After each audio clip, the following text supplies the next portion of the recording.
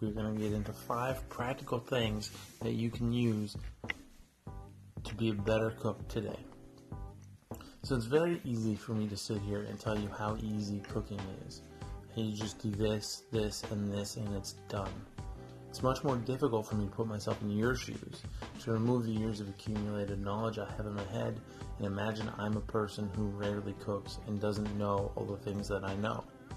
Even though it's difficult for me, I think it's important that I try my best to put myself in your shoes so I can give you practical information that you can use right now. Otherwise, what's the point of all this? So with that in mind, here are 5 practical things that if you keep in mind, I think will help improve your cooking and make you a more confident cook. So number 1, garlic and onions don't cook at the same speed, so stop adding them to the pan at the same time. One thing I notice a lot while I'm reading recipes is that they often say to saute onions and garlic together until the onions are cooked. If you saute onions and garlic together until the onions are cooked, your garlic is going to burn. No one wants that. Instead, saute your onions, then add your garlic when the onions are pretty much cooked. This way the onions and the garlic will both be cooked, but the garlic won't be burnt and you won't have burnt, bitter tasting food. The only time it would be okay to saute onions and garlic together is if they were pureed together, likely with ginger, and you were using a considerable amount of fat, like in a curry. Otherwise, keep them separate until the last few minutes. Preheating your pan means that food is less likely to stick. When I first really started cooking, I often found myself impatiently waiting for pans to heat up. If I placed something in the pan before it was hot, I would usually get yelled at and the food would usually stick in the pan. It's important to use a hot pan for most things, especially meat, because the heat on the surface of the pan will sear the surface of the meat. This creates a chemical reaction on the surface of the meat, which will let the meat release from the surface of the pan, i.e. it won't stick. If you did preheat your pan and you notice something is sticking anyway, it generally means that you're trying to flip it too early. Let it sit for another few seconds or minutes and it will likely release on its own, allowing you to flip it without destroying your food. Searing meat in a hot pan in order to brown the surface will help improve flavor. No color, no flavor. No color, no flavor. So when you're cooking meat, no matter what you're doing with it, you should brown it. If you're making a stew, brown your meat first. Making pulled pork, brown your meat first. Making pork chops, brown them. It is an important step in developing flavor. So how do you do it? Well, it starts with a hot pan. Preheat your pan, add a touch of oil, season your meat with salt and pepper, and place it in the pan.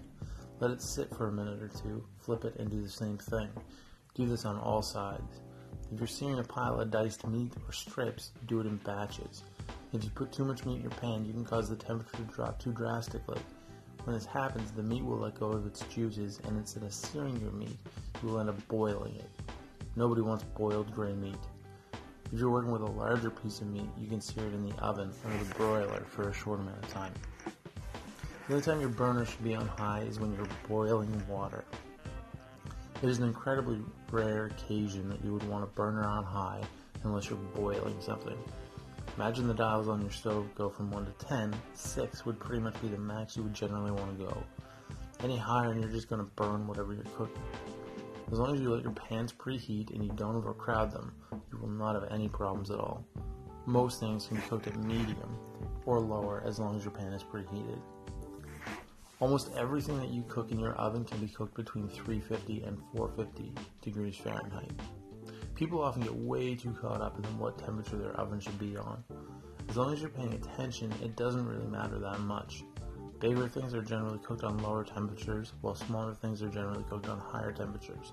If you're braising something or cooking a turkey or a full ham or something over 4.45 kgs or 10 pounds, you might want to lower the temperature to 325 degrees Fahrenheit or even as low as 300 degrees Fahrenheit.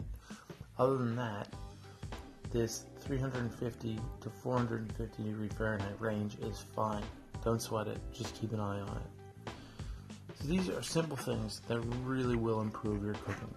The key to it all is really just being mindful of what you're doing and being present in the kitchen when you're cooking. This alone will improve your ability to cook. So I'm Chef Ben, this is Food in 5. You can follow me on Instagram and Twitter at Chef Ben Kelly or on Facebook at Ben Kelly Cooks. You can like and subscribe to this podcast. And I will see you tomorrow when I talk about a brief history of bananas. Have a great day.